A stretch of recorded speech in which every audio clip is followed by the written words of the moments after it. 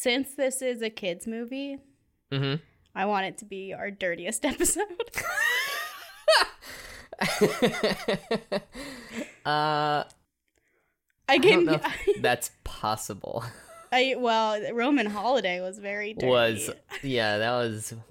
I like blacked out for that episode. Hey, you steer the ship, and I just follow your lead. That is untrue. That's 100% true. Don't believe that for a second. But fuck this movie. It made me cry a lot. Me too. I fully sobbed at the end. I was also like, I feel like we both had like rough weeks, and this movie shouldn't have been the movie I picked. I was like, all right. At the beginning, I wrote, "Oh, this is exactly what I needed," and then by the end of it, I was like, "Fuck this! This sucks." But that's the point. It's okay to be sad. But and I know we promised a guest at the end of last episode, but it turns out we're not that popular. Yeah. People are busy. We're just hanging out. Well, it's actually because no one has a mic, and since we're recording it remotely, we need people who have mic. Right. So if you're listening to this and you have a mic, own a microphone, hit us up. Email us at filmschool.fm@gmail. Probably. Is that it? I don't know. That could be I don't think it is. You made the email. I made the other ones too before you changed them. That's correct. I think it's filmschooledpodcast@gmail. All right, well.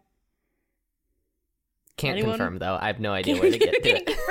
Just, send a bunch of random emails to a bunch of, variations. Filmschooled FM, filmed underscore FM, schooled FM underscore. It's filmschooledpod@gmail. Ah, there it is. And if you want to be on the podcast, if you have a microphone and any amount of charisma, we'll let you on. We don't give a shit. Talk to us about movies.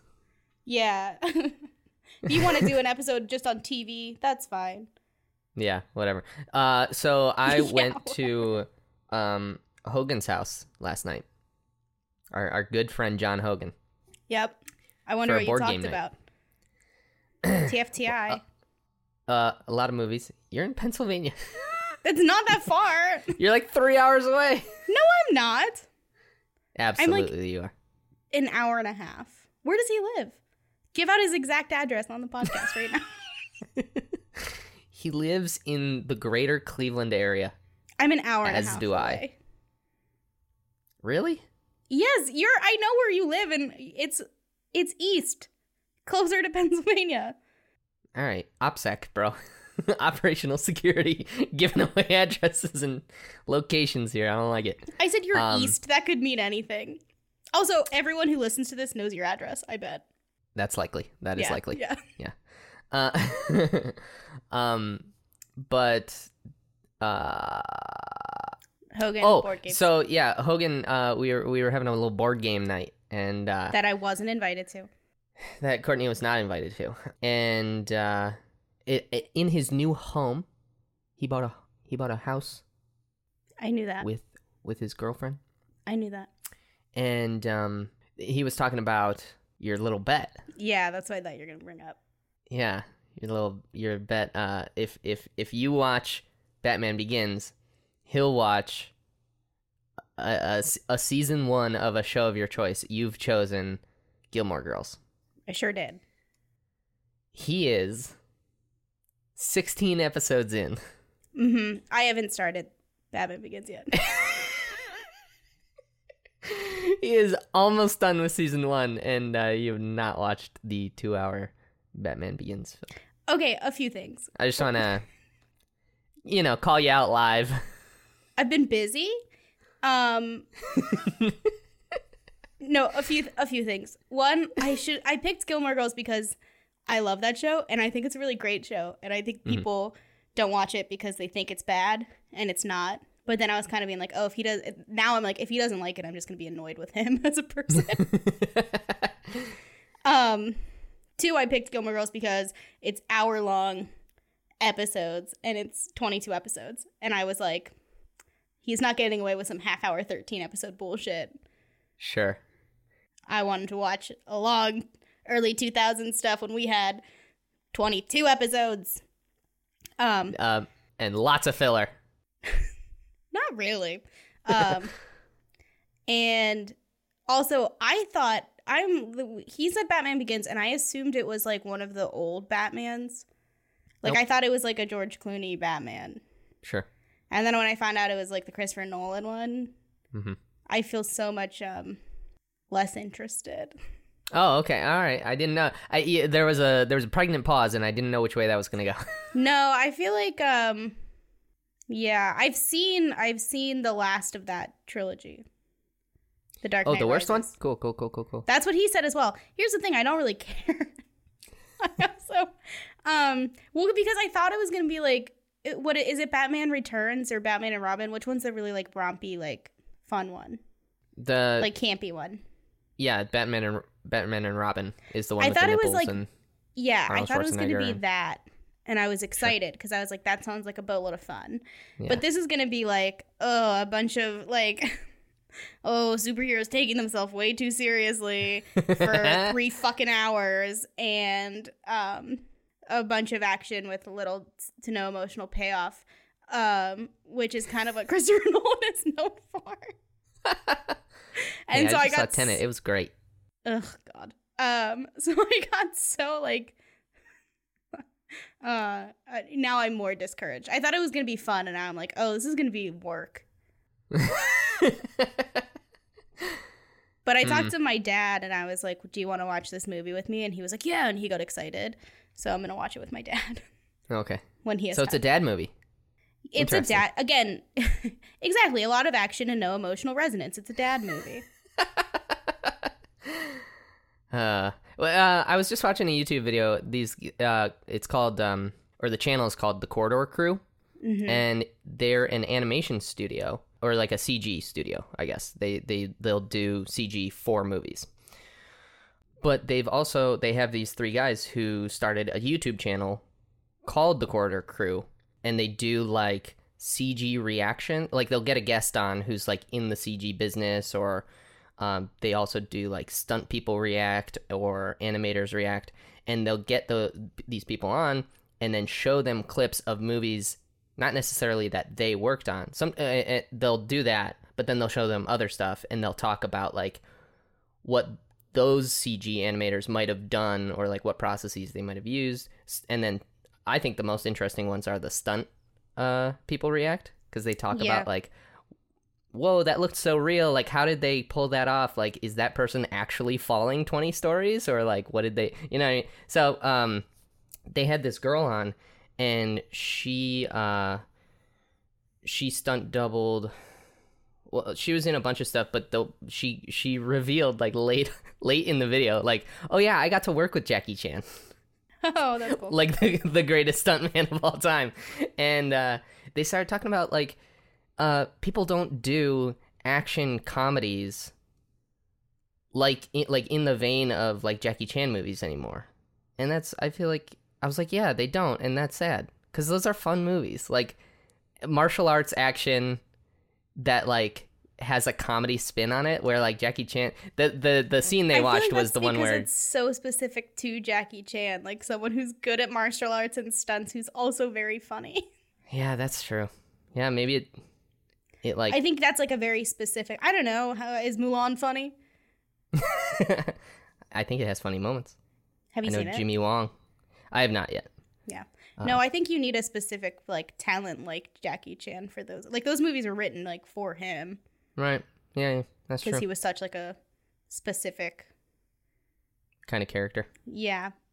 Yeah. Or like, I don't know, he just had those specific chops, acting Right. chops. But yeah, I would love to see more action comedies.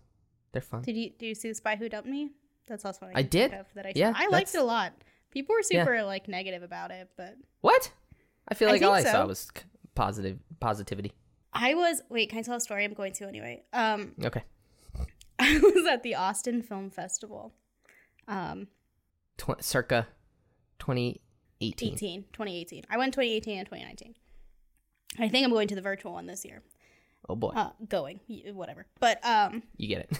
yeah, you get it. But they were talking about, I wasn't at this panel, but my friend was, and they it was about women in film and like writing female characters, because a lot of Austin is like a big screenwriting conference.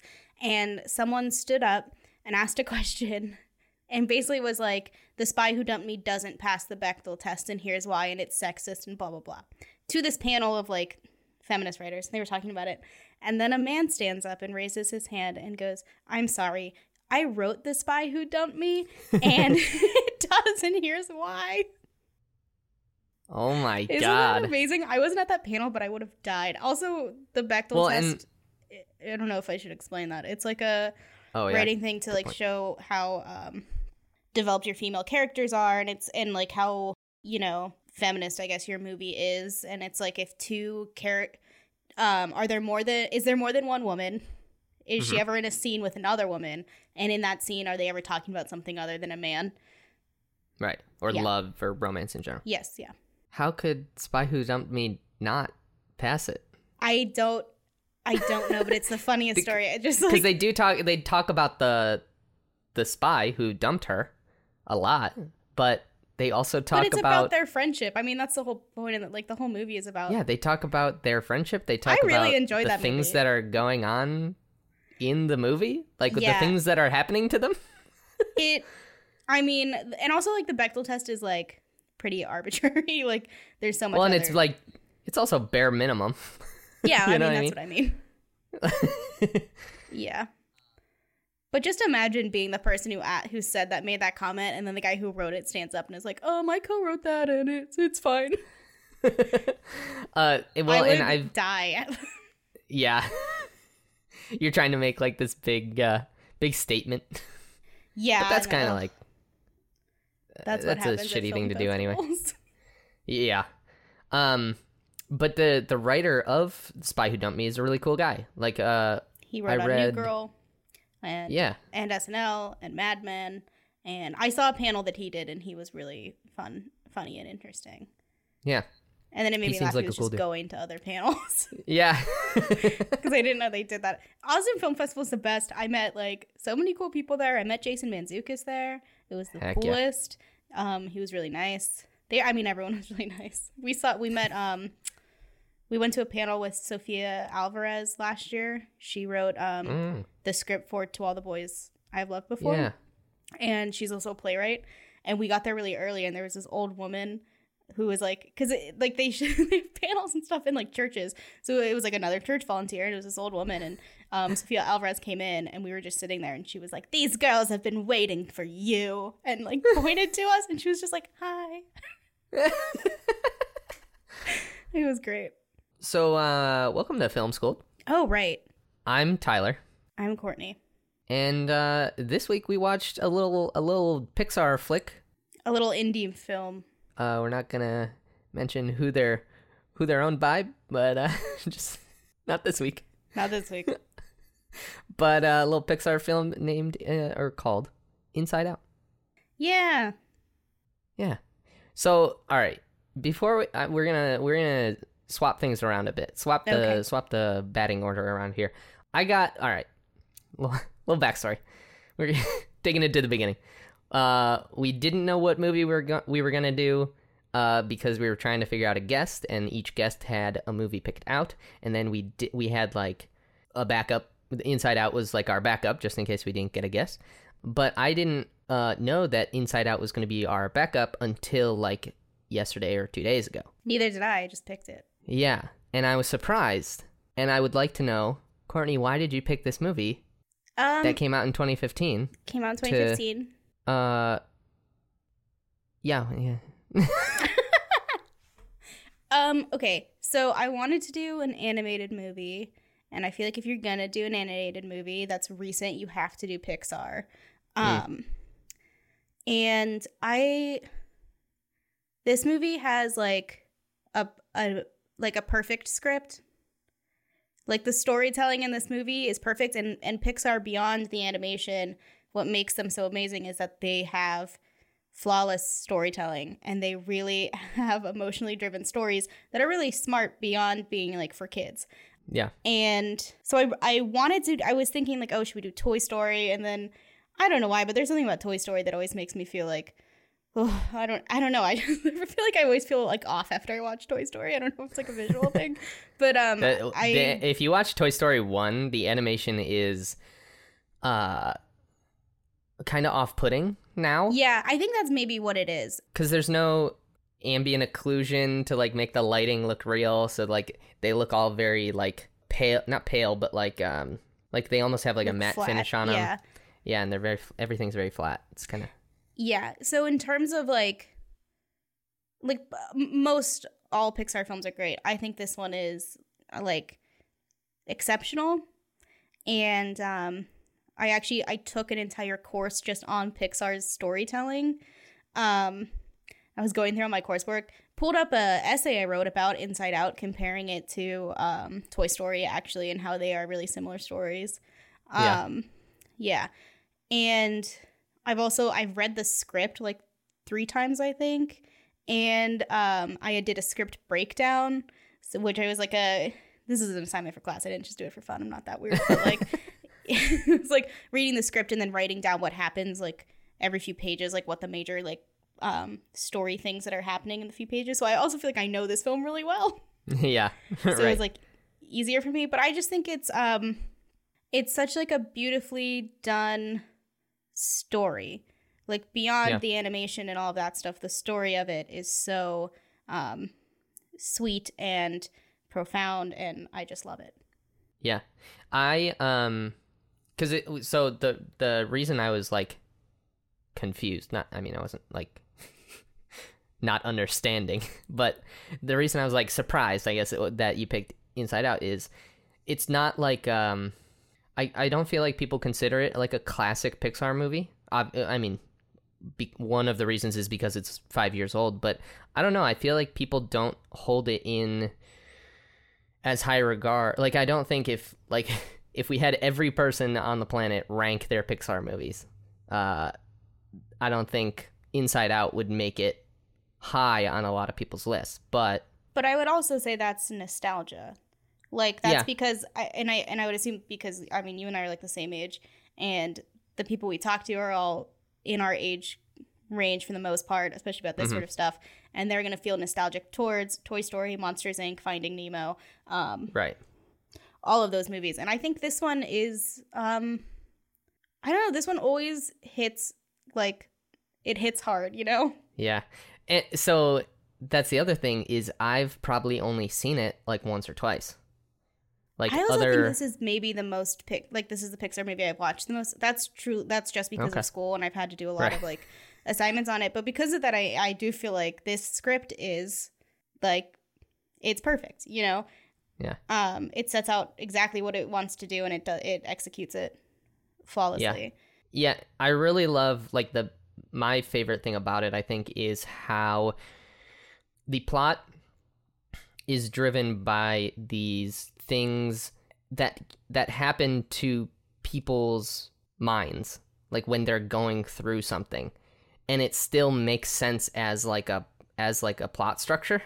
So like when she loses these core, like the islands, each island starts to break down, it's like it's driving the plot forward. And the one thing I think of specifically is when they're on the train and the one of the island, I forget which one, falls and breaks the train tracks, and the train falls, and that's when they go into, like, that's the final island to break down, and it breaks the train of thought. Like, that it like it makes sense in terms of plot, and it makes sense in terms of like, you once your personality has kind of been stripped away from you due to like this trauma. The things you care about are like, you know, falling away one by one.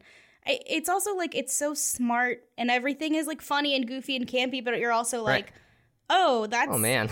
Yeah, like it's so perfect. And Pixar does, you know, obviously I'm going to talk about Pixar and storytelling so much this episode, but Pixar does storytelling so well. They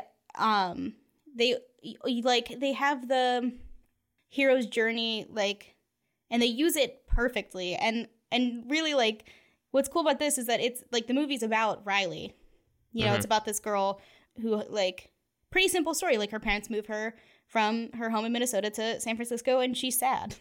But and you see that and you relate to it because that's such a universal thing, and it is in a way her story, but really it's Joy's story, and it's about Joy realizing that she needs like that happy moments and feelings. Like, you're only happy because you know what sadness is, and like all of that has to be in balance for you to actually experience joy. Right. But really, if you like break down in 3-act structure, this movie, it's Joy's story and it's her journey, and she's on it with sadness, and that's her partner, and it's like comparable to like Woody and Buzz. Yeah. You know, like their journey of, right, and Riley is Andy. Right, Riley's Andy. So like if you look at it that way, like Woody is just a full narcissist who thinks he's the best toy in the box and he has a purpose and he knows what he's going to do, and it's Buzz who, you know, throws a wrench into things. He's like or the turning into point. his things, into Woody's things. But also Buzz has lost his purpose because he's grappling with the fact that he's a toy, and it's the same thing with Sadness. Doesn't know what her purpose is in Riley's life. She thinks she's like can't do anything right, and it's the two of them on the journey together, and you realize like, oh, you know, Woody isn't necessarily the good guy. Yeah. And Joy isn't necessarily the good guy either. She has good intentions, but she's kind of like, if she would have just let Sadness do her job, then this might not have happened. Right, because when she puts her in the chalk circle, that's kind of the day that everything starts to fall apart. Right. And she like, and it's that same thing, and maybe that's a trope about Pixar's protagonists in general, is that they're like, you know, cocky, know-it-all. Joy's just like, well, of course she can't do. Of course this is my job, and I'm can't really fail. Letting her do it. Right. Yeah, of course. Like Lightning we don't McQueen, need sadness. same way. And it's such a perfect like. This is another thing Pixar got. Pixar is great, guys. So what Pixar does is it sets it up beautifully in the beginning of Joy's voiceover being like, I've been with Riley since she was a baby, and look at baby Joy, like versus all of this stuff. And then she even says in that voiceover, she's like, and then there's Sadness, and I don't really know what her job is. Yeah. And then like it just moves on. And that's the same thing in Toy Story. They have the like, you've got a friend in me montage where you see like all of the character, like you see Woody with Andy and you realize like, oh, that's his favorite toy. And then in Finding Nemo, you see it with like the beginning, the with the Barracuda and whatever. And you realize like why. What's his name? Merlin. Is it Marvin? I thought it was Marvin. It's Marlin. Marlin. Great. Yeah. You realize like why he's so afraid, and it's also just so smart. Like in this movie, everyone also has a point of view. Like, yeah. Well, and I think it's so great. The dialogue, it's so natural. The dialogue between the different emotions, like and of course, so Fear would say that, and like.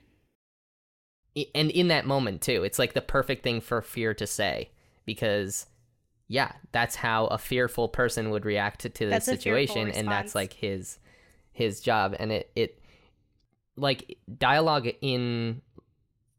happens that way in other movies, but it's never like specific characters are like the fearful one.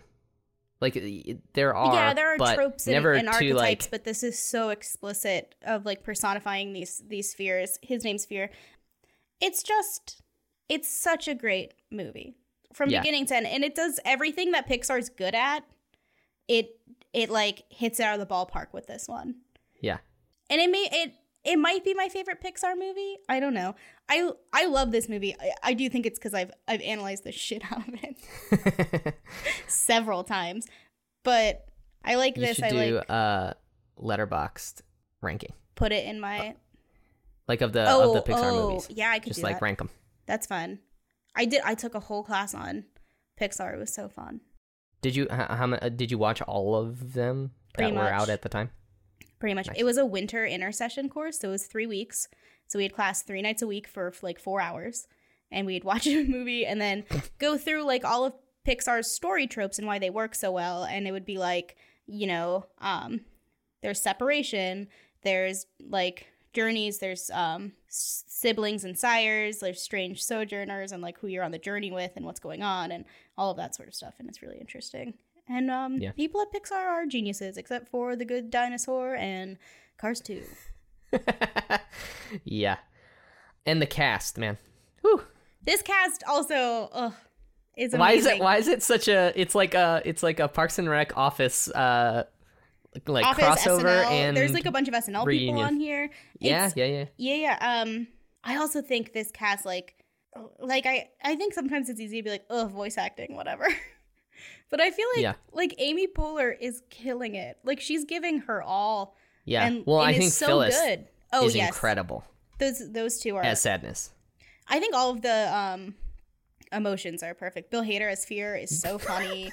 And Mindy Kaling as Disgust is wonderful. And I love that Disgust was entwined with fashion. I just thought that was like a perfect, yeah, she's like a snotty, like mean girl. It's so funny. Yeah, I love this movie. And Louis Black as Anger was Louis Black too. as Anger is so funny. He's so great.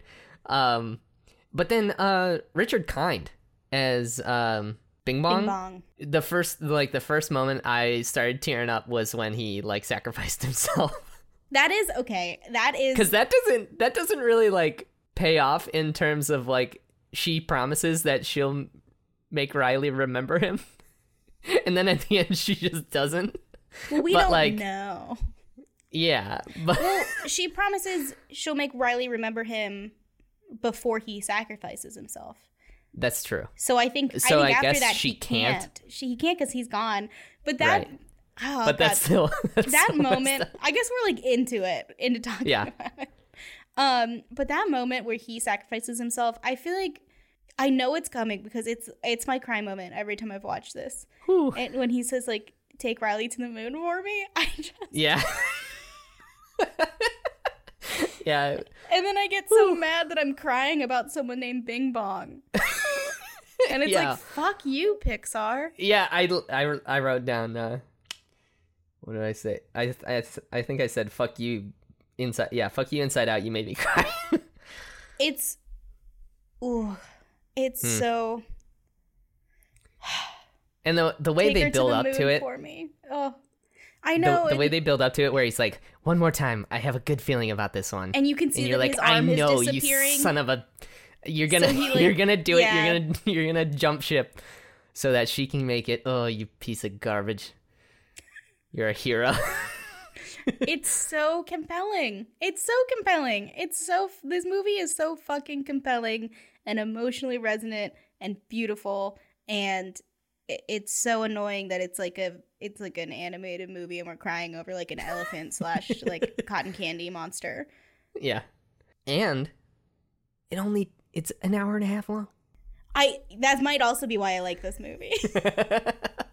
It's only an hour and a half long, and it feels longer because it feels complete, I think. Yeah, it feels like a whole thing.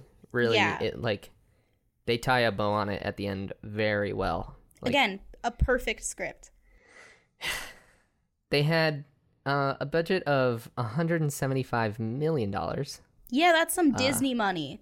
That's some straight up Disney money. That's some Disney money. Crazy amount of money, and you can see it in the level of animation. Well, these Pixar movies also take like years, like 5 years to make. Yeah, and that might be like a conservative estimate. Yeah, it's absolutely insane the level of detail. Well, and like at this point they're just showing off. Like Toy Story 4 is maybe one of the best looking films I've ever seen. Like films, not animated. Just like, films. That's just the thing. Films. That's the other reason why I wanted to do this, because it's an animated movie, but it's like it's just a film. Like the fact it should have been nominated for Best Picture, and that's a lot of like when we get to the reviews. I don't think I put one of those in there, but a lot of the reviews I read were like the critic ones were like, nominate this for Best Picture. Yeah, yeah. Which is like, yeah, do that. Yeah, and so, but even 5 years ago, this movie still looks incredible. Oh, it looks amazing. Like I one of the first things I wrote down was like, oh, I didn't remember, because a lot of this will as we get into it we'll realize, even though I've seen this movie before, I forgot a lot of it. I forgot how they animated the emotions. They're like dots. They're like made up of circles, you know?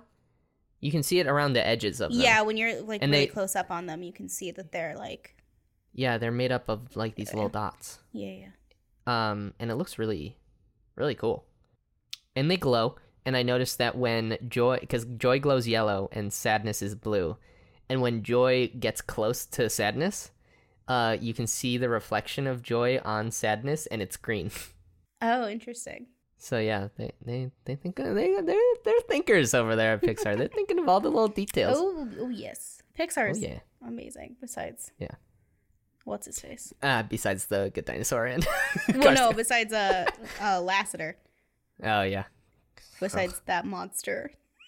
$175 million budget, but it made $858 million. So and here's what I want to say about this: they did good. Is that we went over this in like a few of my classes about like the Disney formula. When they make movies like this, there's like, it's zero risk. Like they know it's gonna do well. I guess besides Good Dinosaur, which was a huge flop, but I think they even knew before it went out that it would be. But I think that's the worldwide box office, so that doesn't include merchandise. Right. So they made well over $1 billion with this. Yeah. Conservatively. Yeah. And that's why Disney has all the money. Yeah. I mean, Pixar makes there's no math behind this, but I have to imagine that Pixar makes up a lot of their profit. Maybe, but Pixar also doesn't make that many movies.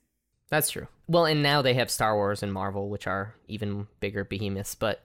I know. My dad keeps being like, well, of course they're going to keep making more Star Wars. They bought it for $1 billion. They have to make that back. And I was like, they made that back 3 times over with just the first Star Wars property they put out. Yeah. They're fine. They're going to keep doing it because they don't want to create any new content. Or create any new risk. Yes, exactly. But... I don't know. What's your favorite Pixar movie? Growing up, it was always Toy Story. Yeah. Like that was my thing. I had like all the Buzz Lightyear toys and all the merch. Toy Story 2 better. Yeah, probably like growing up, they were like one in my mind. Yeah, that makes sense. You know, because as a kid, I didn't like care. I was just like, oh, now we have Jessie.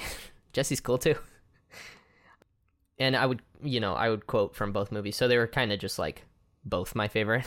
Toy Story 3, I feel like I don't like as much as other people do. People love that one. Toy Story. Well, that one also, like when you like, I was researching Pixar. I should become a Pixar scholar. Wouldn't that be fun? Is that a thing I can do? That would be absolutely. You can be anything you want to be. I'm not doing anything else, but just start reading every detail about Pixar you can, watching all the documentaries. I've taken a class. I literally have read like most of their scripts multiple times. Where can you find their scripts?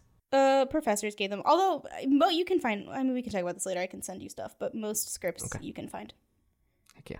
Because I like love to read scripts. The with all the time that I have, you know what I mean. I have a lot of time.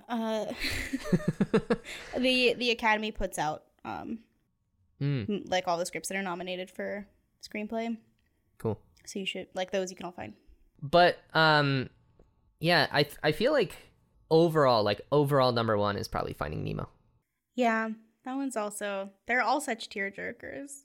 I love that movie so much. As much as other people do. I love Up. It might honestly mostly be because of the soundtrack. That soundtrack is one of the best soundtracks I've ever listened to. Yeah. I really like the beginning. I like the whole montage with him and his wife. And it's heartbreaking. But like that on its own I think is great. And then the rest of it I'm not like as into. I think the third act is probably one of the weaker third acts of a Pixar movie. Yeah, that whole For sure. journey, I'm just like, what is going on? But I know people love that one. WALL-E, I think, is pretty perfect. Yeah, WALL-E is amazing.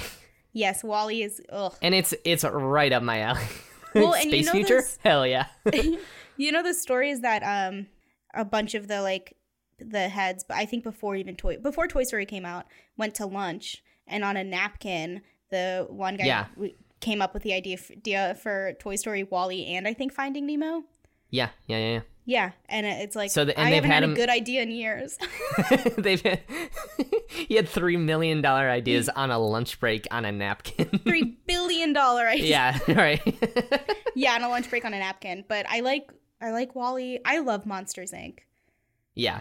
Monsters I have Inc. to be in a very specific mood, but Monsters, Inc., the ending when he like gives Boo back, that rips my heart out Yeah. every time. But that's the other thing of like, that's like one of the Pixar's tropes. They do it in Monsters, Inc., and they do it in Finding Nemo, and in I mean all of them. Like Up is putting these like two unlikely characters together. Like, and I think the most perfect one is Finding Nemo, because they have, you know, Dory and Dory. Marlin, and Marlin's someone who's so obsessed with the past that he can't see the future, and Dory can't remember 10 seconds into the past, so she can only focus on the present. Like, it's so perfect. Yeah. This is now a Pixar podcast. I'm down. From crimes and murders last week to Pixar. All over the place. Oh, I also like Coco. Coco's so awesome. Coco again. Sob fest. And that's one of like the technical marvels where, like, did you see like I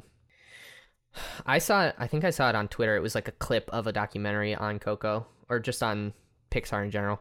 Mm-hmm. But they were talking about how they built what's the Land of the Dead? I don't know. But like all that, when he walks across the bridge for the first time, like into the Land of the Dead, and he like looks up and he's like, and the camera pans around and you see this entire city. It's like one of the most complex scenes in animation history, if not the most complex scene in animation history. They had like billions of light sources and like millions of individual scenes that are all they're all pasted together to make this landscape. It's like just that one just for that one shot, it's just all that work. they're the Apple of animation. Yeah. Oh my god, I'm looking at Ratatouille. I love Ratatouille. It's so good. So good. I think Brave is good. People are mad at Brave, but calm down. People can eat it. People can Brave suck my dick. Brave is incredible, and as someone who's way too into Norse mythology, yeah, and you gotta love the vibe. And of you're Brave. someone who you're not a big fan of women, so you liking that is such a huge feat. All right.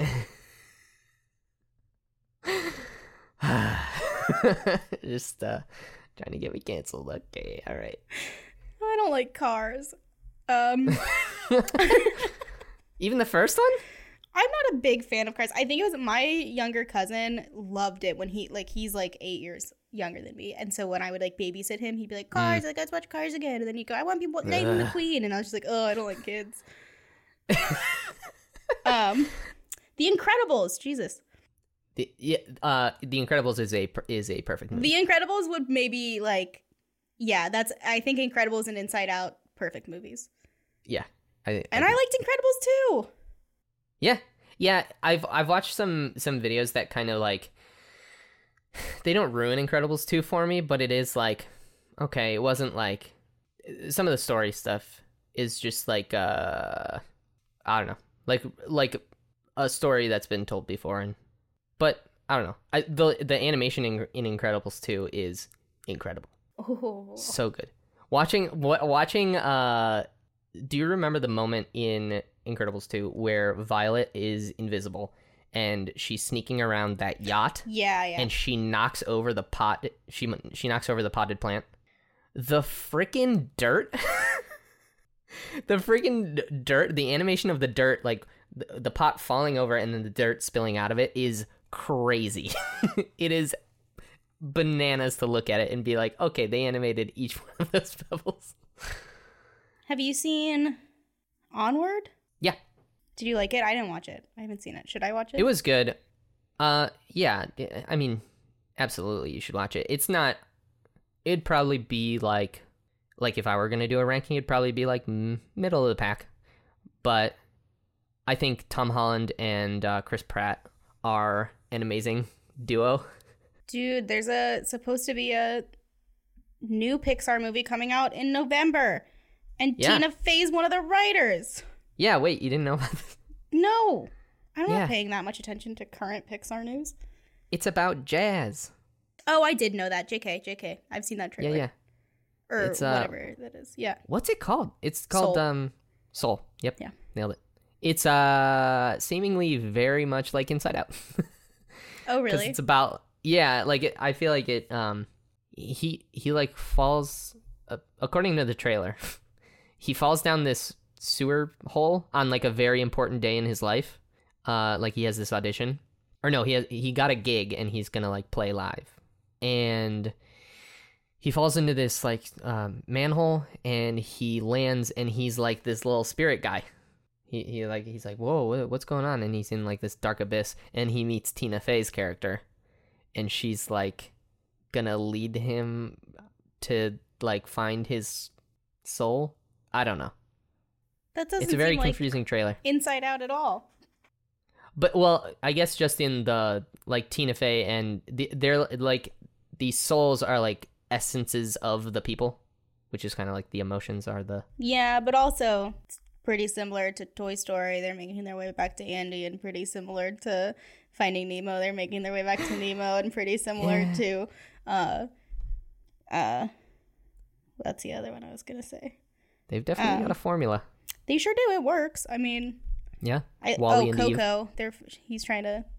He's like a ghost, and he's trying to get back. Make his way back to the living. Yeah. So that's what they do. And they do it well. They do it so well that they get Rotten Tomato scores of like 98%. Yeah, that's like Inside Out does. Yeah, I don't think that's anything to be surprised by. It was nominated for Best Animated. Yeah. And Best Original Screenplay. Yes. It won Best Animated.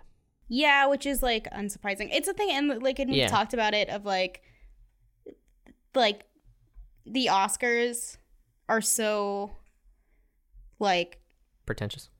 Well, yes, but like there's a specific Oscar movie that's gonna get a Best Picture nomination, whereas like this fucking deserved it.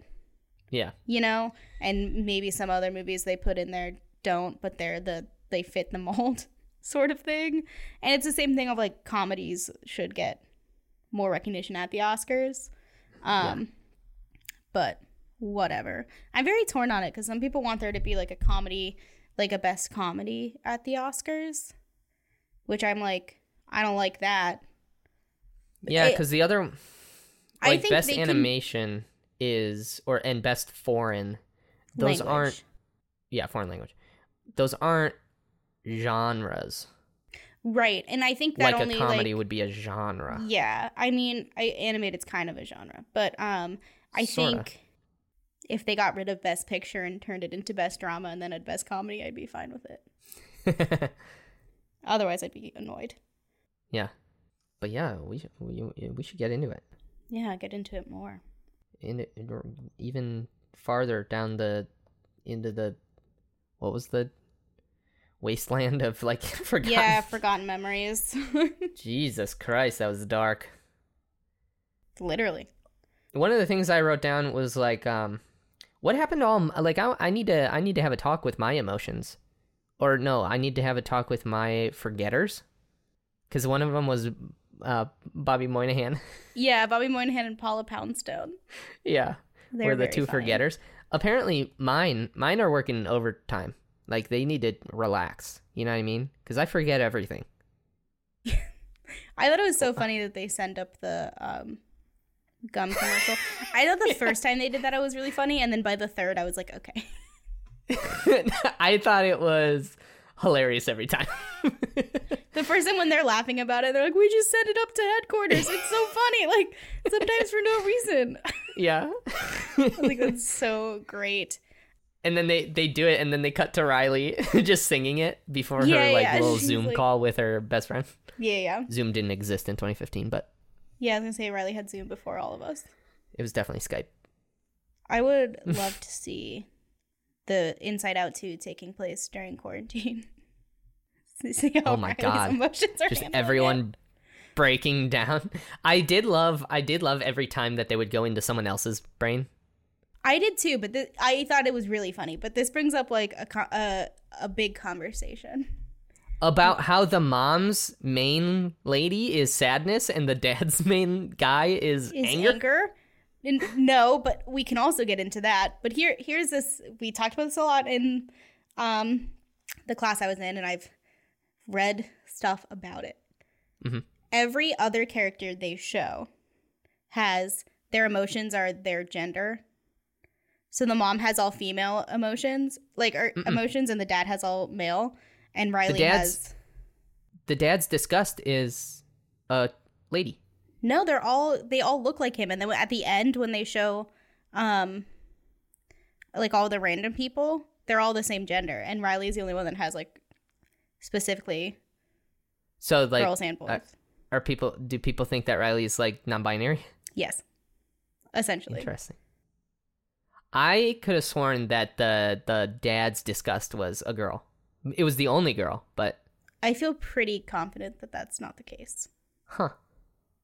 She might have even still had a mustache, but it definitely looked like she was wearing, a skirt rather than... she still had the, white and the black tie. But, never mind. It's probably a dude. I think they're all guys. I think it's, such a weird... I don't know. Part of me is it probably doesn't actually mean anything. Yeah. It's just they wanted to cast those people and they didn't want to have their leads be 5 women because, oh my God, could you imagine the nagging? But but it's an interesting, it does feel kind of, pointed when you think about it. Especially when you see the end credits and they show all of those random people, they're inside their brains and what they're thinking. It's all... Gender specific. It's all their gender, especially at the end. Because, I also was oh, is it just because she's younger, But then they show her, she, runs into that guy, the, boy at the end. And it's a really funny scene. Oh, yeah. They're all girl, girl, girl. girl, girl, girl. And it's Mayday, doomsday lights are going off. But all of his emotions are all boys. And then when they do other people in her school, it's the same thing. They're all the same gender. It's just a weird, I think it probably is just story-wise made more sense and entertainment-wise made more sense. But it's also are they trying to make a statement? Which, whatever. I think it's fine either way. Yeah, right.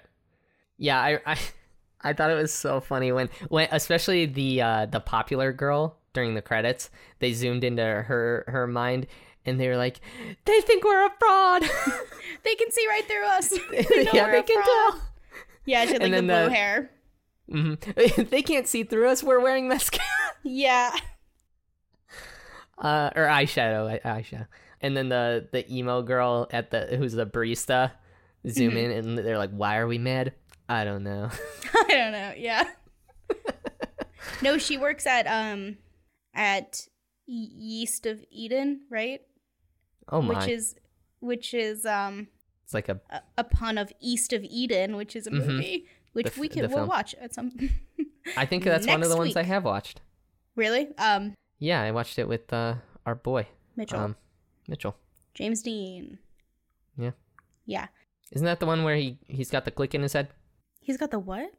The click in his head, and he has to drink so that the clicking goes away.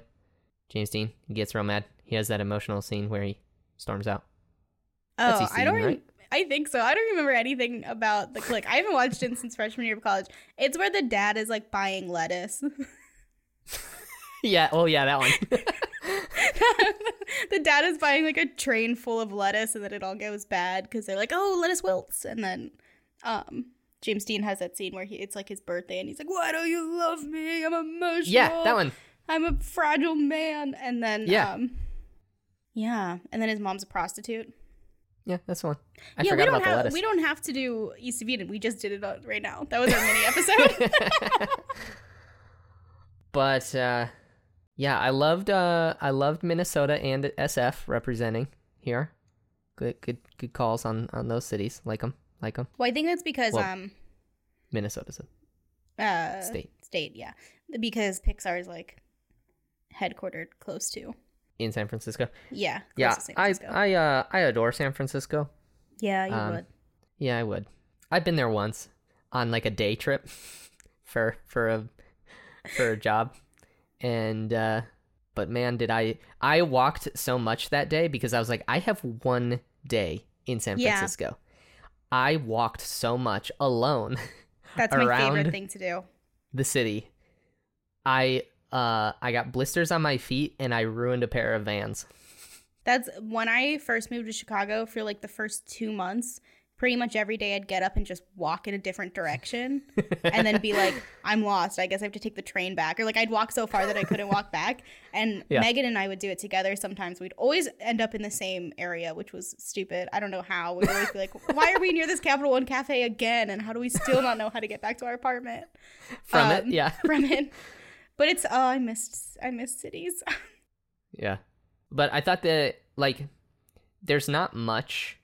Like, most of the movie takes place in Riley's mind, but like the stuff that does take place in the real world, I thought was really, really good looking. Like, I like the vibe of San Francisco. And I do too. I also think like because they don't show us Riley that much, when they do show it, it's more like meaningful. Like I really loved the dinner scene right after Joy and Sadness like leave. Yeah, and she gets pissed. And she gets mad because it felt really realistic, and then showing the flashes of the emotions trying to like handle her and like trying to do Joy. But it's like, I've had that conversation with my parents when I was like a teenager, and I was like, just stop talking to me, like I'm just mad. And it was so, like, it's so funny, the back and forth, and then we see inside the mom's mind, and her emotions are all Paula Pell, who I love. But when she goes, we gave this for this, we gave up the Brazilian helicopter pilot, and they keep showing that like hot guy being like, come with me. Yeah, but then the teacher in the end credits has the same memory. It's like, I literally was like, what does this mean? Did they read that in a book? Like, I was truly like, what does this mean? Like, if we really is it a group hallucination thing? If we take this seriously, are we to believe that this man has, you know, fucked courted both, right? Kids movie. Both Riley's mom and her teacher. Yeah. Here's the backstory I've created. I think Riley's mom and Riley's teacher were both in the same sorority, and on a spring break trip, they went to Rio, and that's how they got Riley into that school. I think it was a public school. I think they got her in that school by living in that district, but but maybe they had to open enroll. Who knows? Anyway, but I think they were on this trip, and they were best friends, and they both met this guy, but like they met him on different days, and so then he played both of them. He played both, and then he fucked both of them, or courted both of them, and they like went back and at breakfast the next morning. They were like kind of hungover. And they were like, they're like, I've met this amazing guy, like blah blah blah, and they're both talking about it. And then like they go on to their day and they go shopping, you know, and then they keep talking, and then they're like, and his name is, and then at the same time they say his name, and it's the same guy, and they're like, oh, yours is a helicopter pilot, mine's a helicopter pilot. Oh my god! And then their friendship ended. Wow. Because. And I mean this so and so that's seriously. Why the teacher embarrassed Riley, she recognized it. She was like, oh, I know who this little bitch is. But and this is an important lesson, which is you should always throw away your friendships for boyfriends. Brazilian helicopter for pirates. Relationships. Pirates. Yeah. I said pirates. Pirates. Throw away your years-long friendships for men that you meet the day before. Yeah. I mean, that's the key to happiness. Yeah. Throw away your friends. Yeah, I thought so. That's the thing that I think is so brilliant is the conversations that Riley's having in real life line up with what's happening in the plot in her head. It's so like it makes so much sense. It feels so realistic. Yeah. It's like, yeah, that's what happens. Right. Ugh. And the thing with her dad being like, her dad is like a military. He's watching hockey. Yeah, he's watching hockey. But, oh God, she's looking at us. She's looking at us again. What do we do? Can we play that back? Yeah. And the way they animate the dad's eyes, where he's just like, yeah. What? Like what's going on? He's just like, his eyes are like jumping around to like try and figure out the situation. And they zoom into the mom's brain, and she's like, "Oh, he's giving us that stupid look again." Yeah. And she's like, "Talk to Riley." But also his response being like inside it's like a drill sergeant. Yeah. Like, sir, should we're we going to put the foot DEFCON 2. down? Sir, yes, sir. The foot is being put down. Initiate. Like they've got like the key, the nuclear key codes. Yeah, the like nuke key, and then his mind going, well, that went well, and then the mom going, that could not. Well, that was worse. a disaster. Yeah. I love that scene. Yeah. I wrote down, when Riley was 3, animals were all the rage. That's when they meet Bing Bong. Bing Bong. He's showing them around. Bing Bong's Riley's imaginary friend. Yeah. Who we get like one glimpse of. She drew him on the wall in the beginning. Yes, yeah. So when we see Riley as a little kid, as a toddler, the voice is used from, it's Boo from Monsters Inc. It sounded very, and that's John familiar. Doctor's daughter, Ellie, who Riley's based off of. Can you say everything you just said again? Yeah, when it's Boo's voice, but who's Boo? Who plays Boo? Pete Doctor's the director daughter. of Inside Out? Yes. He's like a huge he's been with Pixar like forever, and Okay. his daughter Yeah, didn't Ellie. they just record her? Like, they just followed her around with a Yes. microphone? Yeah. But so, and his daughter Ellie is who Riley's based on, because that's how he Okay. he is like, came up with the story, and he wrote it about his, like, noticing his daughter, like, As I she's think growing up? he said it like in a, interview about Inside Out. He was like, I had this really happy little girl, and then all of a sudden, like, she started getting older and getting sad, and I didn't know what to do, and I didn't know, like, what was going on with her, and so he wrote this, like, about her and for her, and it's really sweet. Oh, my. Oh, my. That's a dad who understands emotion. Yeah. Well, That's a dad who and probably wouldn't want to watch Batman Begins. So the I think some of the dad moments are some of my favorite moments. Yeah. Like the mom moments are sweet. The mom moments are fun. I feel like they have a very realistic relationship, but it's pretty level. Not, like she it's doesn't not have played the for laughs where the dad is. Yeah, but they have, like, I feel like her relationship with her dad is very up and down. Yeah. Where with her mom, it's always just kind of like her mom is the one who is there to give her a hug, you know? But with her dad, he's like the one she plays with and monkeys around with. He's also the one that she, like, fights with, and he doesn't know how to deal with that. Yeah, there's like a misunderstanding between the two of them. I did Right. write down So it's more complex relationship. Yes, but like the one thing the mom said that I think it's supposed to be troublesome, but like really bothered me, is when she tells Riley, like, Riley's like clearly really sad that she's moved, and the mom comes up and says, "Thanks for being so great. It's really helped us. And if you and I can just keep smiling, then your dad and I will be okay. If you can just keep being our happy girl." And it just pissed me, like, it made me so mad. It's like, that's like, a lot of like the pressure to put on your an 11-year-old daughter. Also, it's like, let her feel her feelings. You've moved her across the country. Yeah, but I feel like that's a failure of the parents, and like that's one of the many reasons why Riley goes on this like spiral. Yeah, because she's trying to be happy, and then she doesn't feel like she can tell them when she's not, because they wanted her to be happy. And she even says that at the end when they all hug. She's like, I know you want me to be happy, but I'm not. I'm really sad, and I miss Minnesota. And they're like, oh, fuck. Like, us too. Like, we're sorry. Yeah. And I think that's another great thing about Pixar. Like, it doesn't talk down to the kids at all. Like, even the, like it shows the parents, you know, failing and making mistakes.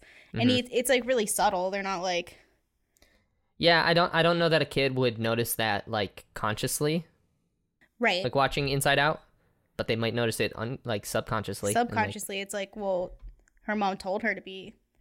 Her mom tells her, be happy, like don't be sad. And then at the end, the moral of the thing is, no, you should be sad. If you're sad, you're allowed to be sad. Like that's a normal part. And I think kids will get that. Yeah. Yes, that. Yeah, there's a quote Mindy Kaling was saying when this movie was pitched to her that she just cried. Like they pitched it to her and she just started like sobbing. And she said to them like, I wonder if I can find the actual quote. Yeah. She said something like, I think it's so beautiful that you're going to tell this story about growing up and how sometimes, about how growing up is hard and sometimes sadness has to take the wheel. And the Pete doctor said, write that down. Write that down. Write that down. Right, we're going to use that. Because, you know, my Bobby Moynihan, you know, it's sucking things up into the ether. I'll forget it. I will forget it. Yeah. Oh, my God. Like, I want to, you know, oh, my God. You know what we should do? We should create our own, or we should cast our own emotions. Like who's your joy? Oh no. Oh. Wait, do you have them? This is something we should do. No, I have no idea what. The first one that comes to my mind is Catherine O'Hara, or like Moira. As which emotion? As joy. As your joy. Or like Alexa, I've been watching Schitt's Creek a lot, but like the over like, oh my God, like that. Yeah. How wonderful for you.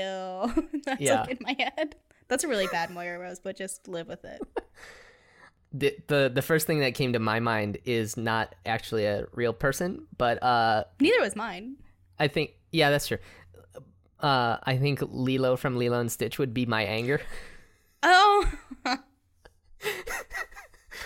Like I feel like I get mad like Lilo gets mad.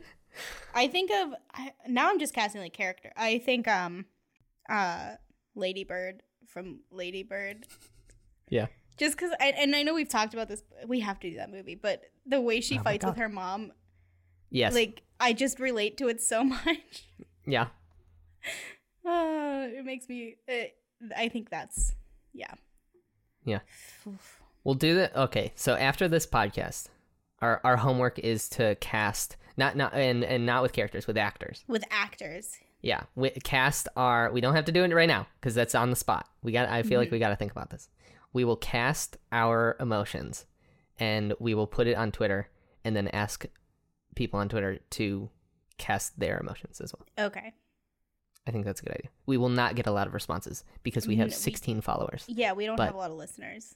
I think it's worth it. I think so. To do extra homework. Yeah. But you know what?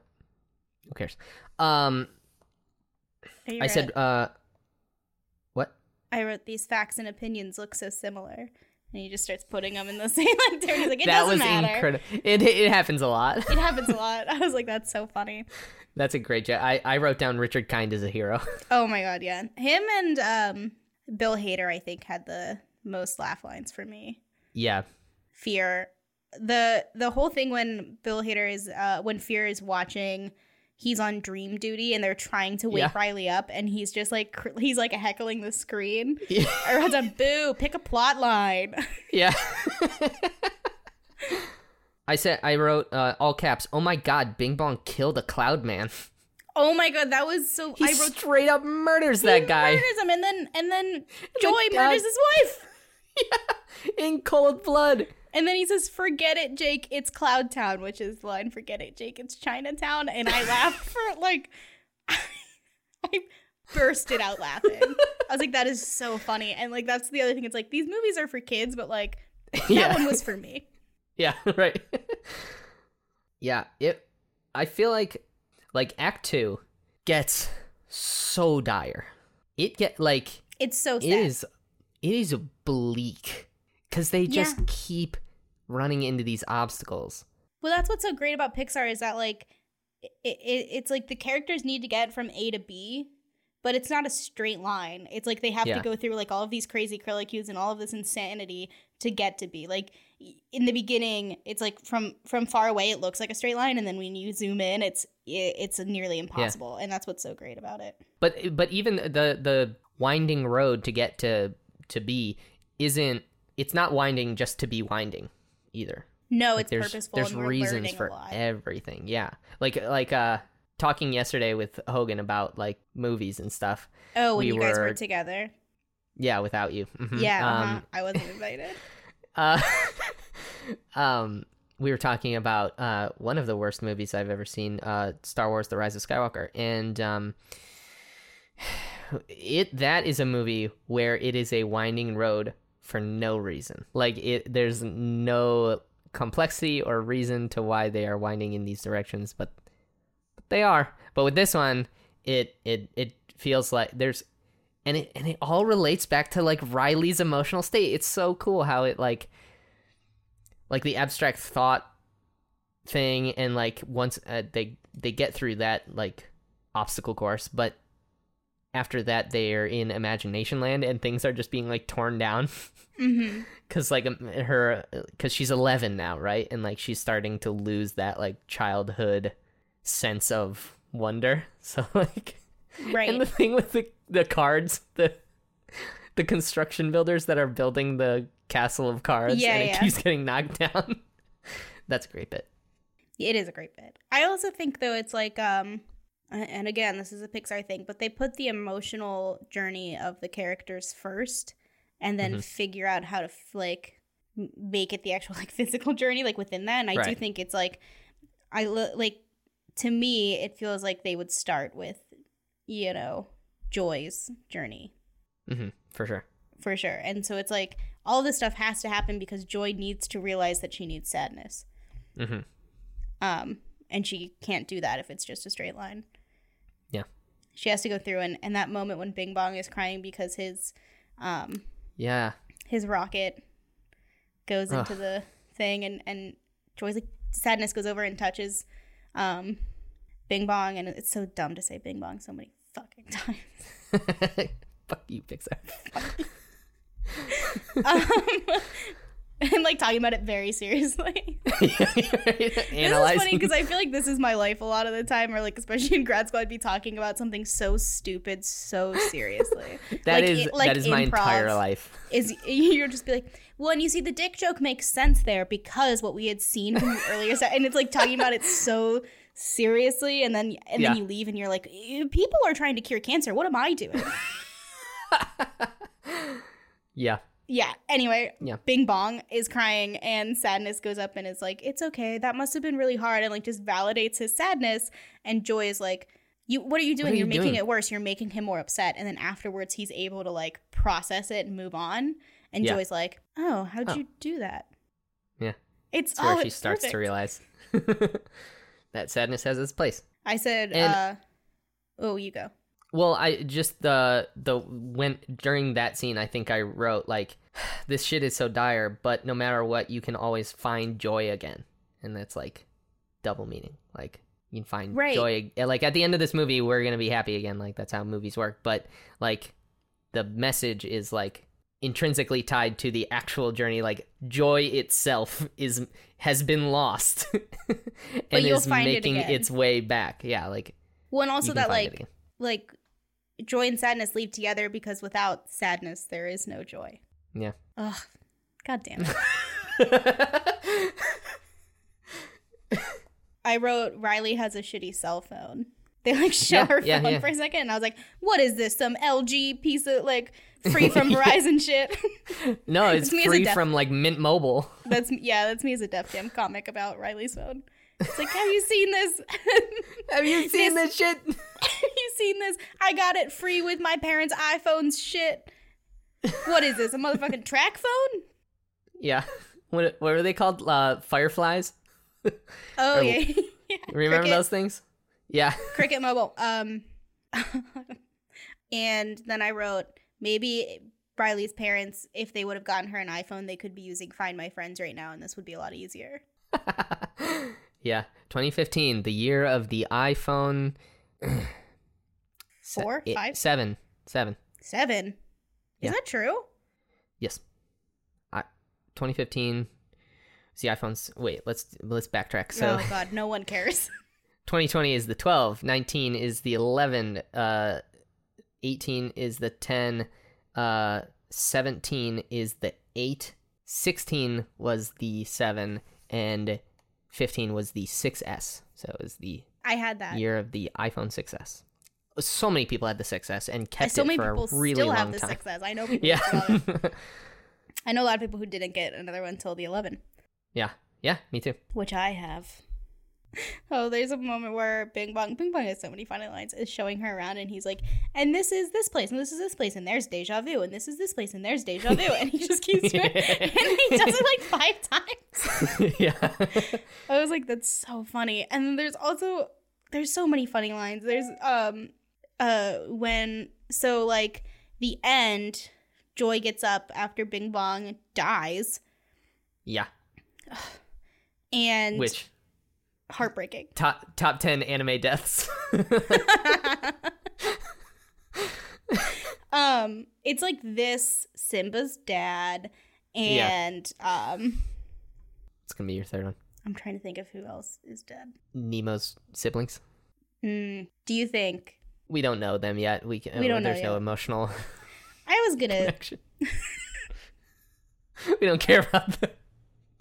I was gonna say something really inappropriate. I'm gonna censor it. I just said mass murder of a bunch of conscious beings, because they're definitely conscious in Finding Nemo. Was fine. Like, we didn't care about it. I was gonna bring up abortion.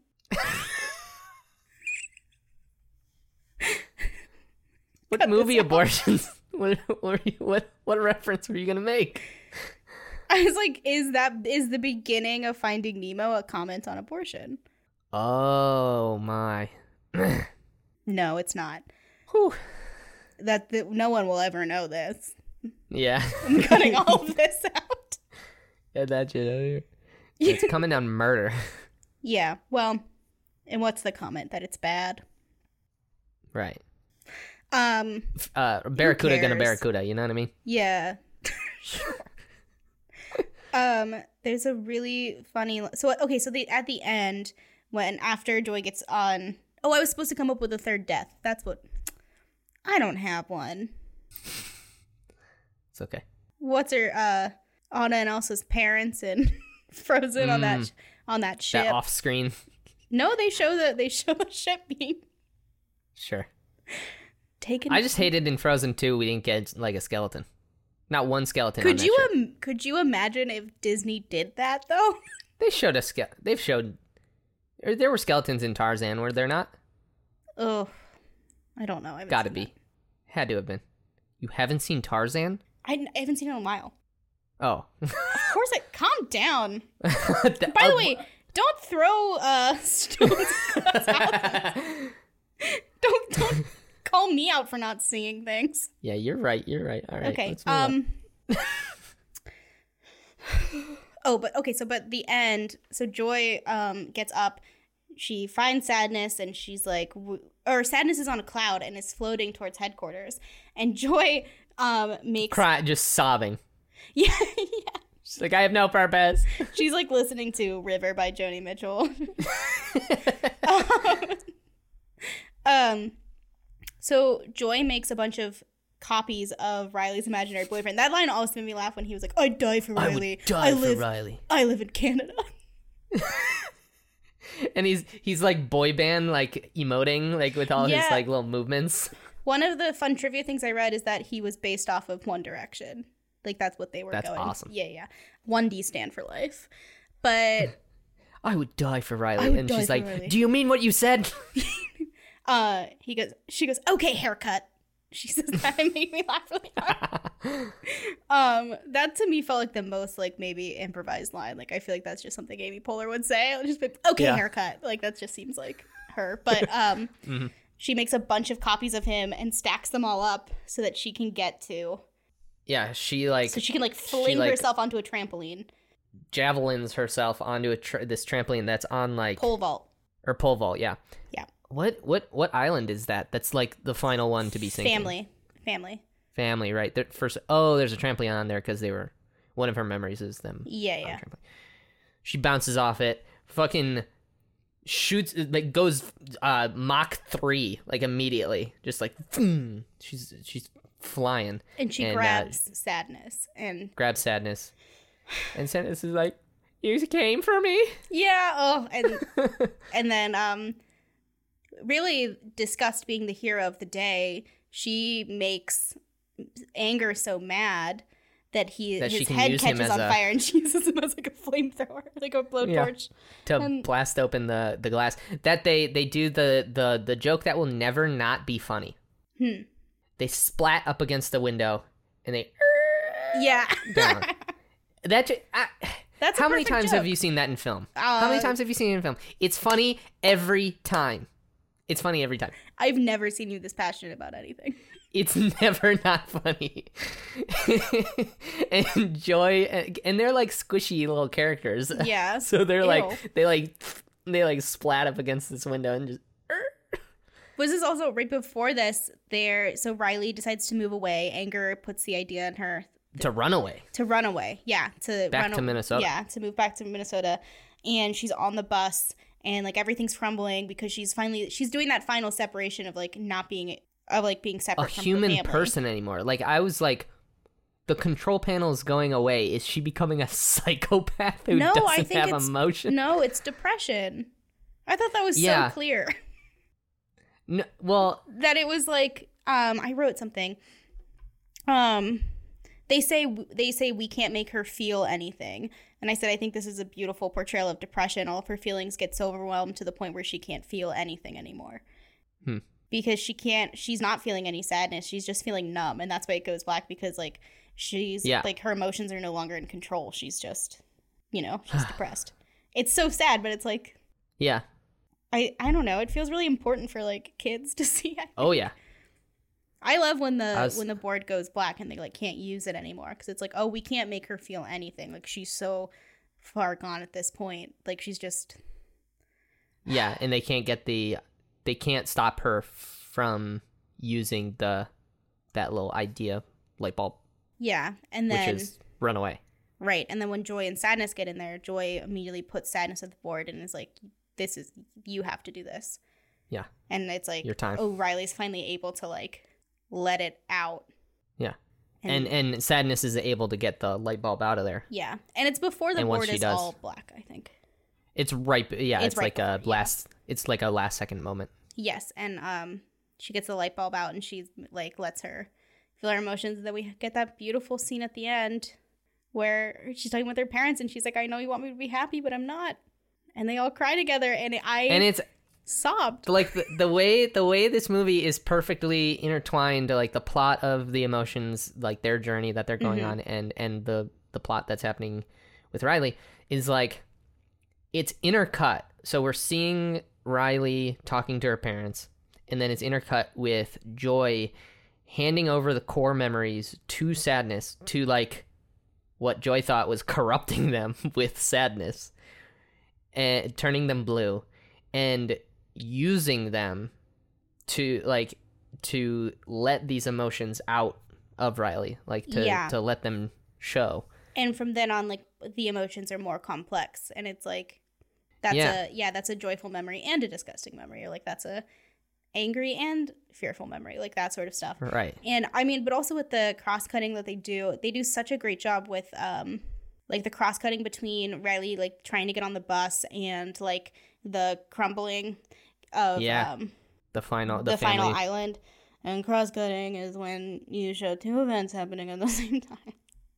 And it just builds. It's crazy how well it works together and how much like tension it brings to this kids movie. Right. Like you are like I keep saying dire. Like things are so. You're like, oh my god, they need to get back to headquarters. Yeah, this girl and everything keeps going wrong, or she is going to break. Yes, yeah. And it's literally last second when Sadness is finally able to get the light bulb out and the board comes back online and Sadness can take over, and that's the same moment in Riley's story where she starts to cry. Like the moment Sadness takes over, that's when she starts to cry, like when she's finally able to feel sadness again. And she's finally able to like reach out to her parents. I think that's part of it too. She's finally able to be like, I am sad. Yeah.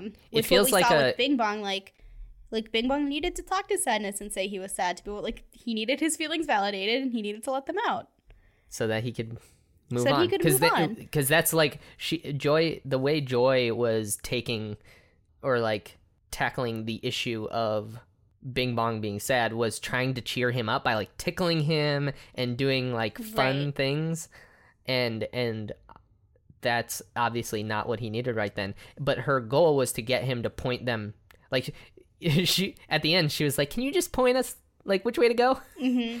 And then immediately once he's been able to process, like Bing Bong has been able to process his sadness, he's able, like that's the first thing he does is point. He's like, it's this way, let's go. Yeah.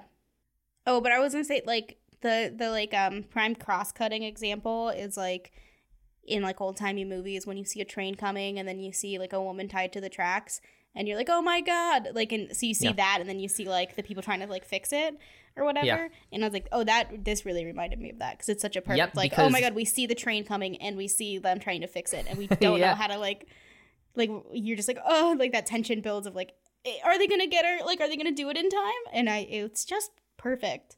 Yeah, and movies that release the tension at the perfect moment, it's like so satisfying because like the release moment is when she gets the light bulb out and then she's like able to let all her emotions out and cry, and like it's such a satisfying moment because the tension is also gone, but like the emotional like turmoil has also been like they've succeeded, they've like done it. It's like the final sequence of the movie that finally gets them to their goal. And then we see them like the her core memories are back and they're blue and yellow because it's like she misses them and then she gets more core memories. Right.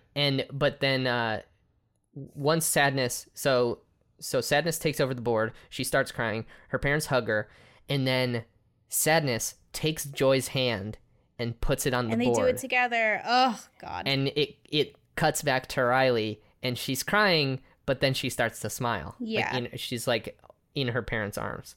And the first island to come back is family. From like the depths is family. Oh, my God. It's just, it's so beautiful. And then they have so that's the end, but then there's the final sequence is so fun. Yeah, and this is what Pixar always does, is they have the ending and then they have a denouement, like showing like the journey is over, but here's what happens afterwards. Like this is like in Finding Nemo when like you see them at school and you see First day, like you see that again. Or Monsters Inc. They show like it's now they're making kids laugh and that's how they're doing energy. But this one we see like the all the emotions are more complex. Our memories are more complex with different emotions, and they get a new board that's like huge. Yeah, and it says, my favorite part was when Anger's like, "I have a whole library of curse words now." Yeah, and then he says something, and he like it gets bleeped out because Fear accidentally pressed a button. Yeah, and he bleeps out shit. Like it's pretty clear that's what it's supposed to be, and I'm like, how do they get away with this? Like I feel like for a PG movie, I love it. And then they're like, what else they said, what's puberty? That's probably not important. It's a big red button. Yeah, it's like the nuke button, but it says puberty, and they're like, what's puberty? Who cares? Yeah. It's not important. And then at the end, when Joy has another like voiceover, she's like, she's 12 now. What could go wrong? Yeah, exactly. It's like, well everything. puberty. Everything will go wrong. For one. For one. And then it becomes Big Mouth. This is a direct tie-in. Yeah. But then we see like Riley has friends now. She's on the hockey team. Her parents go and support her, and it's really cute. And she's like living a nice life, and it's adorable. The one where the moment where they've the reveal of the parents having the face paint on is very funny. Yes, because you see at the beginning you see them from behind, and Riley's like, "Guys, you don't have to come to every game," and they're like, "Of course we're going to come to every game." And then it cuts to you can see their faces, and it's like halfway, like 2 different shades of blue, and they're like, "Go Foghorns!" Woo, Riley! Yeah. And then it goes into the dad's mind, and he's like, "God, the face paint was such a good idea." I'm so glad the mom, I don't know, was into it. And then it goes into her mind, and she's like, the face paint was such a good idea. I love this kid. I love this guy. He's so nice. And he's then so they sweet. throw away the Brazilian memory, and then what is it? Fear goes and grabs it, and is like, she's like, just in case. We'll keep this one. And then we get the credit sequence of going into like a bunch of different people's minds, which we already kind of talked about, but and that's Inside Out. Yeah, that was Inside Out. Indeed, I had a lot of fun. I did, especially too. You know what my memory loss problem that I haven't been diagnosed with is it's a blessing and a curse. You know, because I get to experience this movie all over again for the first time. Fresh eyes. Oh, are we ready for some reviews? Absolutely. Okay. I read the short one. I highlighted it because I was like, should we not read this? We should absolutely read this. All right. And talk about it a lot, like a lot. So I have three bad ones because the one is really short, and then a professional one, like always. Hell yeah. Why are people confused? Okay, this is from Brandon B. Also, my dog Tycho is staring at me through the glass. Oh, we didn't mention it. We didn't start recording until after we talked about this, but we're definitely we'll put it in right here, right here, right now, here, right now, right now. If you look at your phone screen, the album art, or like the art for the episode, should have changed. It should be a picture of Tycho watching Inside Out, with his little foot on Courtney's leg. He was very cute and watched like 10 minutes of the movie with me. It's such a great picture. It's a really good. I'm glad I got it. He's perfect. We're also gonna put it on Instagram or Twitter or something. True. All right. Okay. This is Brandon B. from February 10th, 2020. I don't intend to go against the grain, but I truly disliked this movie. I think it was the sparkly animations of the inside. The outside world looks nice, but the inside animations of the person just seem too bright. I know that's weird to base a review off of that, but it just hurt my eyes. 1 star. You know what? I disagree, but I think that's completely fair. If Do a movie you? hurts your eyes, don't watch it, I guess. Yeah, I also think I think it was you can also turn the brightness down. Yeah, maybe his brightness on his screen was just up too high. Yeah. He was watching this adjust the in settings. the dark. People just watch they get these new TVs, they don't fiddle with the settings at all. He was watching it in complete darkness on his laptop. With brightness set to max. The brightness all the way up, and he was like, this hurt my eyes. Because they used the color white. Yeah. Yeah. I also think, though, like, it's supposed to be, like, her outside world was supposed to be a little, like, drab, you know? Oh, yeah. Especially, like, San Francisco while she's sad. Yeah. Like, the streets she's walking around, she's wearing black. She's wearing a black hoodie and, like, gray jeans. Yeah, her outfits go from, like, super bright in the beginning, and then as she gets, like, sadder, they get darker and less color. Should I do the short one last? Sure. Okay. That's a good idea. Okay. I also don't have my glasses on. This is really hard to read. Okay, this is from Voctor. Probably Victor, but they spelled it wrong. For B, June 3rd, 2019. It was vapid, taking the great concept of looking inside someone's head and into their emotions and completely tripping and falling with it. Even for a children's movie, the message was simplistic at best as well as double-sided, as it could be construed as leading kids to be completely controlled by their emotions. Overall, it was boring too. I don't want to watch some emotions rescue random memories while a girl turns into a brat. Half star. This person didn't get it. Yeah. I also love the message was simplistic at best as well as double-sided. What? So it was simplistic. It was too simplistic but also too complicated for this person. Yeah. Oh god. Ugh. All right, and here's the insane one. November 12th, 2019. Bing Bong was the worst thing in this entire film. I'm glad the fuck died, and I hope everyone dies who cries during that scene. I'm gonna commit World War II. Whoa, man. Relax. You spent $7 on Disney Plus. You didn't put a down payment on this movie. You can move on. Also, I'm gonna commit World War II. Does he mean like genocide towards people who cried during the Bing Bong scene? Maybe committing World War II is not a thing one can do, though. That's what I was confused by. Yeah. The comment. Bing Bong was the worst thing in this entire film. And he called him a fuck. I'm glad the fuck died. Just a fuck. Like not even a. Oh my god. Not even a more, creative name. You know what I think the worst part of this film was? What's that? The beginning Disney logo. Bringing it back. There, it is. And at the end, when I saw it again, I was like, "Don't ruin this." The piano. So while they were doing the Disney logo, though, when they're showing the castle, and they had the Inside Out theme playing on just like a simple piano line, like solo piano, that was really good.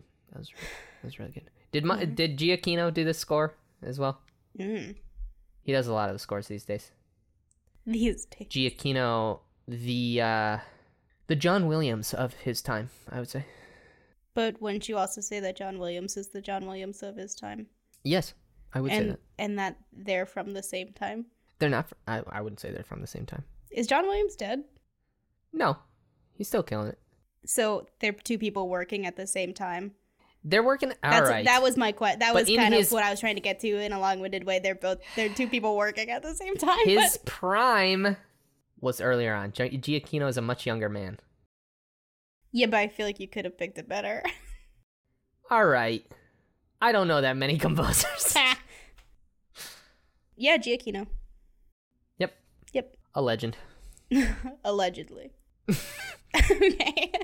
So this is from The Atlantic, Christopher Orr, June 19th, 2015, which is the day the film came out. Over the course of 15 years and nearly a dozen films, the animation studio had put together one of the most remarkable runs of sustained excellence in cinematic history, culminating with a trifecta of WALL-E 2008, Up 2009, and Toy Story 2010. Inside Out is a vibrant, witty film full of dazzling visuals, and at a zippy 94 minutes, wise enough not to let its intricate workings overwhelm its storytelling. And while the lessons it offers may be straightforward, they're eminently useful ones for kids and parents alike. This is Pixar once again at the top of its game, telling the kind of thoughtful, moving meta story it's hard to imagine being produced anywhere else. 5 stars. I thought that summed it up perfectly. Yeah, I like calling it like a meta story because it's a really cool. It's just a really cool idea of like having these emotions in your mind. Yeah, and it's all very meta. Which is fun. Over the course of 15 years, Pixar had been around for 25 years at that time. 20, I think. 20, you're correct. Because I'm the same age as Pixar. Yeah. Yeah. So I don't know what... Well, maybe they're saying that the perfection didn't start until 2000. Wow, throwing Toy Story under the bus. Yeah, they're saying, fuck and you, Bug's Life. Toy Story. Well, fair. Yeah. But Courtney, what if you had to rate, if you were a professional reviewman, I don't know, critic, what would you give it out of 10 Oscars? I'm gonna give it 10 out of 10 Oscars. Damn. I think this movie is great, and I think it's beautiful, and it's funny, and it's thoughtful, and it's like infinitely watchable. Yeah. Yeah, and I think everyone should watch it. I'm gonna give it 10 out of 10. Heck Fuck you, Oscars. Why don't you give some love to animated movies? Yeah. How about you? I would probably give it 9. Okay. Yeah. I think the only thing I don't even know if it's like a knock, is like, I love the characters, but I guess I'm comparing it too much to like other Pixar movies in this way, but like, I wouldn't buy a Joy plushie. Yeah, but I would buy a Woody. But that's also nostalgia. Like, this came out when you were 20. Yeah, but I would buy a Wall-E. And that came out when you were like 14. I was a teen. Okay, but still. I wasn't buying plushies. I bet you were. Tyler, I feel like I know you well enough. I bet you were. No, I've gotten back into buying toys. Okay. Actually, what I've been doing is buying old toys that I used to have. You see what I'm saying? So I can I get it.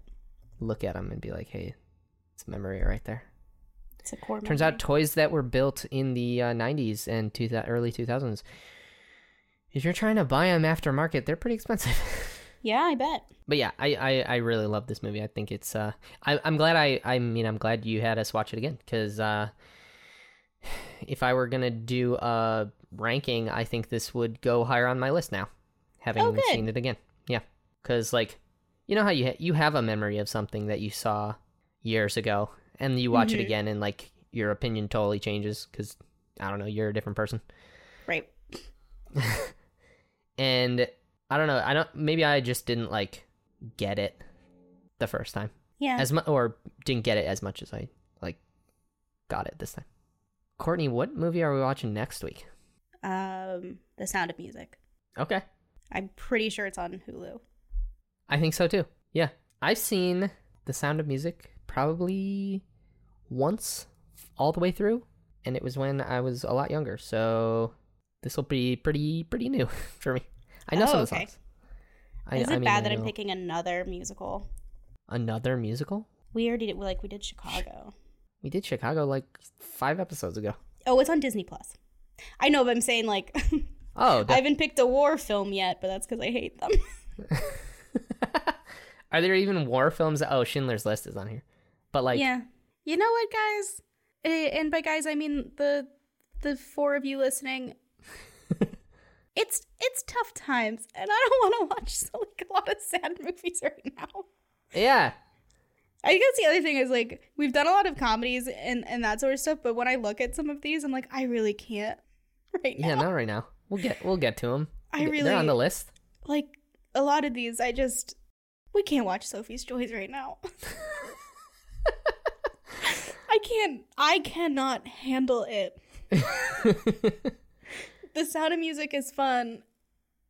And for some reason, I feel like it's a Christmas movie. Maybe just my family watches it on Christmas. We'll figure it out. Yeah. Sound of Music on Disney Plus. Perfect. I think it's also on Hulu. It's not. I just looked it up. Oh. Well, Disney owns Hulu, so I don't know why it's not. You know what I mean? Well, everything owns Hulu. Everything owns Hulu? Hulu was like a combination of like NBC and like all of those different, like Not Universal anymore. and Warner. Yeah, not anymore. Disney owns 60% of it right now, and they're going to own 100% of it in 4 years. I know. Disney's a problem. So anyway. Courtney, if people wanted to follow you on the internet, where would they go? Ugh. Nowhere. Don't follow me. Leave me alone. I'm at Quirtle Hall. On Twitter and Instagram. On Twitter and Instagram and Letterboxd. Where we'll be seeing your favorite Pixar movies. Yeah. But you don't have to follow me. You don't have to do anything. Thanks for listening. Just thanks for hanging out. If you made it this far, hey man, thanks. You're golden in our book. Yeah. But also, like, could you fucking like the podcast? Jesus. 5 stars for crying out loud. Could you give us a rating? Because there's 3. And I think 2 are my mom. I know who all 3 of them are. Yeah. One's your mom. Yeah. I am at Tyler's New Groove on Twitter and Instagram. Right. Yeah. If you want. Yeah. Indifferent at this point. But if you want to follow the podcast, and that's what you want to follow, you want to follow the podcast at Film Schooled FM on Twitter and Instagram, specifically Instagram, because we're gonna be throwing some hot Tycho content up there real soon. If you want to be on the podcast, guess our email. Guess our email and prove you have a microphone. Yes, it's a picture of you with a microphone. Selfie. With you with a microphone and a newspaper with the current date. Yeah. Whatever the current date is for you. Yeah. At the time of whenever you listen to this. If it's within like a week or so. You know what? Whatever day is on the... Yeah, use a vintage newspaper from like 19... But yeah, we will see you next time. We're going to be watching Sound of Music. It's on Disney Plus. That's easy pickings. So you can watch it and follow along with us as we go on this oral journey. Yeah. Also, please tweet at me your Mulan reviews. Are you just trying to like see if it's worth the $30? I know it's not. I'm not gonna watch it. Oh, I mean, you can have my login. I'm definitely gonna buy it. Okay. I read a lot of the critics' reviews, and they were not super positive. Yeah, I've seen mixed. It's pretty mixed. Yeah. A lot of the reviews were like, this clearly cost a lot of money. Like, this looked like it cost a lot of money, but the emotion wasn't there. Oof. But that's the thing is, like, there are reports and stuff that production companies are considering smaller budgets going forward, even after COVID, because of how, like, devastating, quote unquote, it has been monetarily. Well, yeah. Even though they're still mega corporations. The best movies I've seen in the past, like, few years have been, like, indies, like, low budget. I think when you have a lower budget, you have to focus on the story more, and you have to... Right. You have to be A24. Yeah. But, I mean, whatever. I'm not going to watch Mulan. It is rated PG-13. I looked it up after we talked, like, a month ago. It is rated PG-13, which I'm like, what are you doing? Okay, Disney. I don't know. My dogs are barking. Can you hear them? Yeah, I can. Everyone who grew up with Mulan is over 13. Yep. And this girl's not buying it. Literally. Yeah. There apparently, so you pay $30 for premiere access. Now, some people are saying it sounds like this is a one-time $30 purchase that will get you future premium things. And you know what I say to those people? You've drank the Disney Kool-Aid. You think they care about you? They don't. They hate you, and they just want your... They do? They don't. That's a Michael Che. They do. You think you care about gorillas? You don't. You do? You don't. Disney doesn't care about you. They want their grubby little hands on your money, and honestly, if they give you extra stuff for your $30, I would be shocked. Yeah, that's true. They don't give a shit. Disney doesn't give a shit. They're mean. They tell great stories, though, man. Over and over and over again. I mean, Inside Out. It's just Toy Story. Disney, we keep making it till you hate it. Yeah. But then new people like the new stuff. I don't know if they do. I was talking with someone who said her kids watched it, and she was like, they did not like it. Mulan or? Yeah, Mulan. Oh, She was like, they were not into it. Well, definitely not for them. Yeah, this kid's movie isn't for kids. It's PG-13. Yeah, but why? Because it's more true to the actual Chinese folktale. Well, and that's what we're all looking for. Yes, being more true to the cultures that gave us these stories. Yeah, that's fair. But also, why don't Instead you of just Americanizing them, make a new story. Yeah. yeah, why don't you just make a new story? All right, you got points. Still God. don't make me seem like the asshole. Whatever. I'm sure Mulan's great. It's got to be. You know what I'm looking forward to? Jimmy Wong. Do you know this man? No, I'm sorry. What did you say? My microphone just freaked out. Yeah. Jimmy Wong. He's in Mulan. He's in this new version of Mulan. He plays one of the three. You know her three friends in the army. The big one, the squatty one, and then the skinny, goofy one. Mm-hmm. Jimmy Wong plays the skinny, goofy one, and he's one of my favorite internet personality people. Oh. He's great. He's great on Twitter and in YouTube, in all the YouTube things he does. And he got a role in a movie, and that's crazy.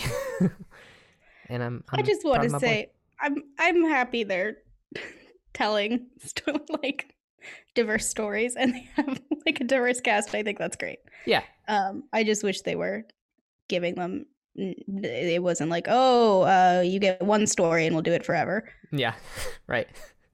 Aren't they no, is it Pixar or is it Disney Animation? I think Disney Animation is working on an original story based in Chinese lore. That's cool. That's awesome. And dude, they released 2 images, and they're the coolest images. It's this girl and her dragon. The story is about this girl and her dragon, and she's got this sick ass dragon sword, and I'm very, very excited for it. Yeah, I think maybe I don't have a problem with Disney animation. Maybe it's just live action. I think Disney Corporation is mean and all of that, but that's for another time. Yeah. Also, Mike is freaking out. So yeah, I think you're using your MacBook mic now. Yeah, because it keeps popping in and off, and I don't know why. Oh no! Oh, there. Now you're using your other mic. Yeah, it switches back and forth. Oh boy. Well, it's only done that for the past 2 minutes. We'll get out of here, Yeah, we gotta go. Yeah. All right. We will see you next week. Sound of Music, Disney Plus. Bye. And cut. And cut. You forgot the ending thing. Sorry. It's all right.